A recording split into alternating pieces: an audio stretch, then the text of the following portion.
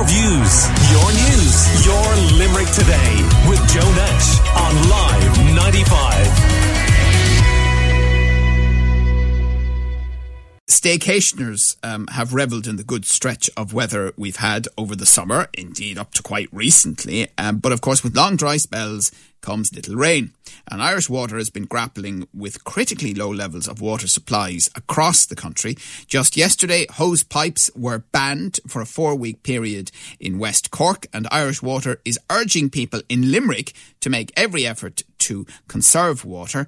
And Irish Water's operations lead, Dwayne O'Brien, for the Limerick region, is on the line. Good morning to Dwayne. Oh, good morning. How are we doing? Can you, just before we get into your wider message, give us any updates that people might need on what's happening locally at the moment and what Irish Water are doing?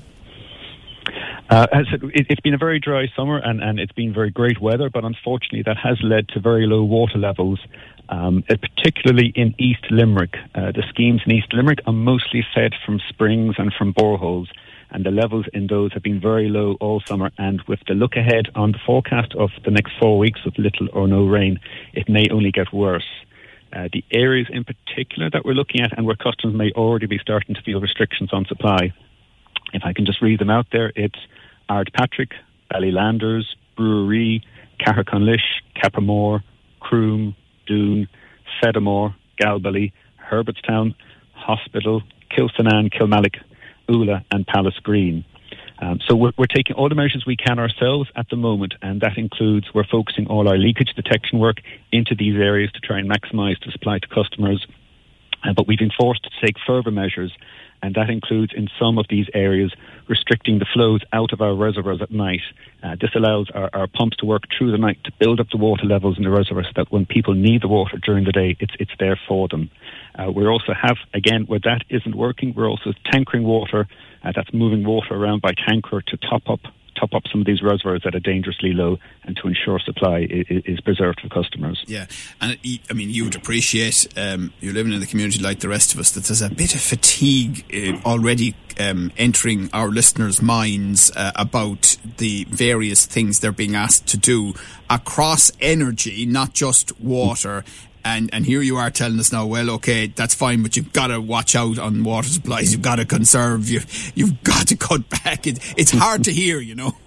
It is. Well, anyone watching the news will have seen that this picture's right across Europe. There is a heat wave across Europe, and we are getting historically low levels, not just across Europe, but here in our community in Limerick. And anyone in the farming community, maybe who has their own boreholes or wells, will probably support this as well. That the water there it's very low this year. You might remember we had a very bad drought back in 2018, and it's been very slow even recovering from then. The levels in the boreholes each summer haven't really recovered since then. So I don't want to mention global warming, but things do seem to be changing, and we're just trying to adjust and evolve to meet supplies. And Dwayne, this wouldn't necessarily be directly in your remit, but something else that was pointed out to me over the weekend is that people who have private wells and they are operated by electric pumps could find themselves in some difficulty with water supply this winter too. That's right. I didn't hear your piece earlier, sorry, about the energy issues, but again, that's another, between water and power, again, there is a message going out to everyone, maybe just to conserve where they can on resources. So there's a hose pipe ban in West Cork, but you're asking people in Limerick to do the same, not to use hoses. Now, we're just asking all consumers in the Limerick area, and particularly in East Limerick, just to be sensible in their water use. We don't have a hosepipe ban in place yet for Limerick, but we're looking at all of the measures first before we need to go down that road. We're not talking about it yet.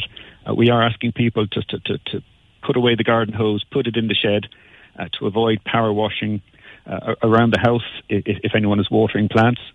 If you have to do it, we'd ask people just to use a watering can and not to use a hose. Not to use paddling pools, to put the power washer away. And around the farm, we're asking people if they can use dry methods of cleaning, scraping or brushing. If anyone has overflowing troughs or leaks on their lands or property, they might ring in and let us know. So whatever's needed, look, we'll be there to support anyone on this. It's a hugely controversial topic, including in homes and among families, as to what a short shower really means. I know our own guidelines is, and again, we're saying a 3-minute shower. It probably gets 3 minutes. It's a discipline that you can easily. I know I have teenagers in my own house, and again, that's a hard one to enforce. But even if everyone, I'm only ramping up after 3 minutes. Are you serious? Or even a small measure, Joe, just even taking 1 minute less of your shower would make a big difference when multiplied across the community. And no baths. No, the showers have been shown. I know showers are probably the most popular form of washing in the home these days, but the showers are much more water efficient. Yeah. We're chatting to Irish Water's Dwayne O'Brien this morning, just looking at ways that we can all conserve water. As a general rule, is water used more in winter? Are you generally under more pressure in the summer, and is that just because the weather is wetter in the winter? Generally in the summer. We don't really have a tourist loading in Limerick City and County as much as maybe other counties in the summer. But we do get a peak loading in the summer where we have a combination of low rainfall, which causes trouble for our reservoirs and groundwater to recharge. In the agricultural community, that there's a more demand from livestock, or there's often maybe farmers who might have private wells. If they dry up in the summer, they might switch to an alternative public supply. So it is a bit of a perfect storm when we've had extended dry weather. And this year has been extremely dry.